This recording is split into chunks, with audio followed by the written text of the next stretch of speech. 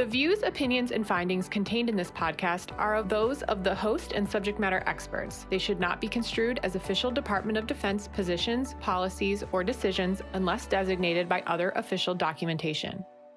Hi, welcome to Clinical Updates in Brain Injury Science Today, or CUBIST, a podcast for healthcare providers about current research on traumatic brain injury, also known as TBI. This program is produced by the Defense and Veterans Brain Injury Center, otherwise known as DIVBIC. I'm your host today, Amanda Gano. Today I'll be speaking with Dr. Don Marion about a recently published article on traumatic brain injury.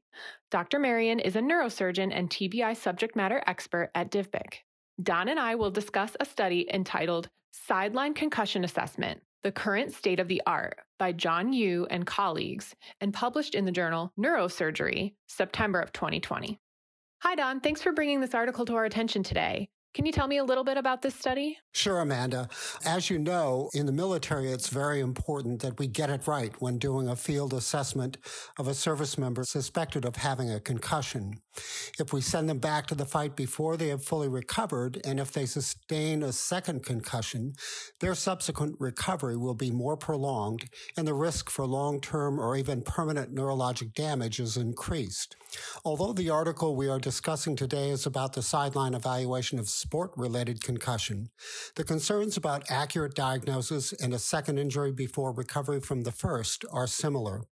Indeed, the Standardized Assessment of Concussion, or SAC, that is embedded in the MACE-2 was initially devised and validated for the sideline assessment of college football players. In the present study, Dr. Yu and colleagues summarized the current state-of-the-art concussion evaluation tools. They focus on the feasibility, utility, generalizability, and challenges to implementation of each device or technique. Dr. Yu is in a unique position to write this paper, Amanda, because he is the senior neurosurgery resident at University of California at San Francisco, who works directly under Dr. Mitchell Berger, who is the team neurosurgeon for the San Francisco 49ers, and also Dr. Jeff Manley, who's the team neurosurgeon for the Oakland Raiders, or at least the former Oakland Raiders before they moved. Yeah, Don, I absolutely agree that it's so important to have an effective concussion assessment for our military service members. And I think looking at studies like this one in the sports community is a great way to stay up to date on the literature and the new assessments that may be being developed. Could you just remind our listeners what the MACE-2 is? Sure, Amanda. The MACE-2 is the Military Acute Concussion Evaluation Tool number 2, which is an acute assessment tool for all medically trained personnel who treat service members involved in a potentially concussive event.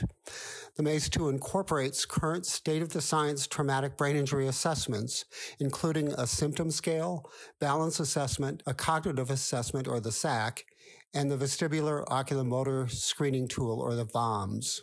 Great. Thanks, Don. I know that there are a lot of different kinds of tests out there that claim to provide objective evidence of a concussion. But, when you really look at the data, often those tests only tell you if there is an intracranial injury that would appear on a CT scan, so not really a concussion.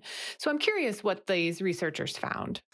Sure, Amanda. So Dr. Yu was able to categorize all available sideline assessment tools as those with proven efficacy, inconclusive efficacy, and research tools, or those that are really not ready for prime time. The current sideline tests with proven efficacy are, number 1, the Standardized Concussion Assessment Tool, or SCAT, and its components, including the SAC, the Post-Concussion Symptom Scale, the BESS and MBESS, and the Tandem Gait Test. I would point out, Amanda, that all of those are included in the MACE-2. The SCAT-3 and SCAT-5 are the most validated and most utilized sports concussion assessment tools in the United States and Europe. Their individual components also are validated, and it is important to point out, as I said before, that the SAC, post-concussion symptoms and balance, are a part of the MACE. The King-Devick test has also undergone rigorous validation. Current sideline tests with inconclusive efficacy are head impact sensors, the VOMS, eye tracking, mobile and tablet applications, and all of these primarily because the sensitivity and specificity of most of these applications are not available. Biomarkers such as GFAP and UCHL1 are considered research tools with some evidence suggesting possible use in the near future. So what were their methods for determining how to categorize the tools as having had proven efficacy, inconclusive efficacy, or research tools? Good question, Amanda. The investigators only considered the study as proven efficacy, or clinically ready, if you will, if it had been previously validated against a gold standard. The SCAT3 and SCAT5, as well as their components and the King-Devick test, have been validated. None of the others were considered to have been validated, and that's why they were placed in those categories. Interesting. So, Don, it does seem like some of the concussion assessment technologies that I'm familiar with are missing from this list. I too noticed that, and of course, MACE2 was not discussed. In addition, there were a number of protein biomarkers that were not mentioned, including neurofilament light protein, S100B, and tau. I suspect that their exclusion was related to a lack of currently available point-of-care assays for them. Imaging biomarkers such as MRI-DTI, PET, or fMRI are not mentioned because this paper was focused on sideline evaluation methods. That makes sense. So what were some of the limitations of this study, Don? Interestingly, Dr. Yu actually noted that they're not considering the MACE, or the routine concussion screening in the military, as a limitation.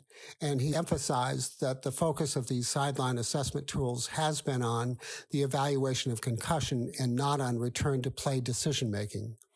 The same tools are likely to be valid for both, however, and this should be a focus of future studies.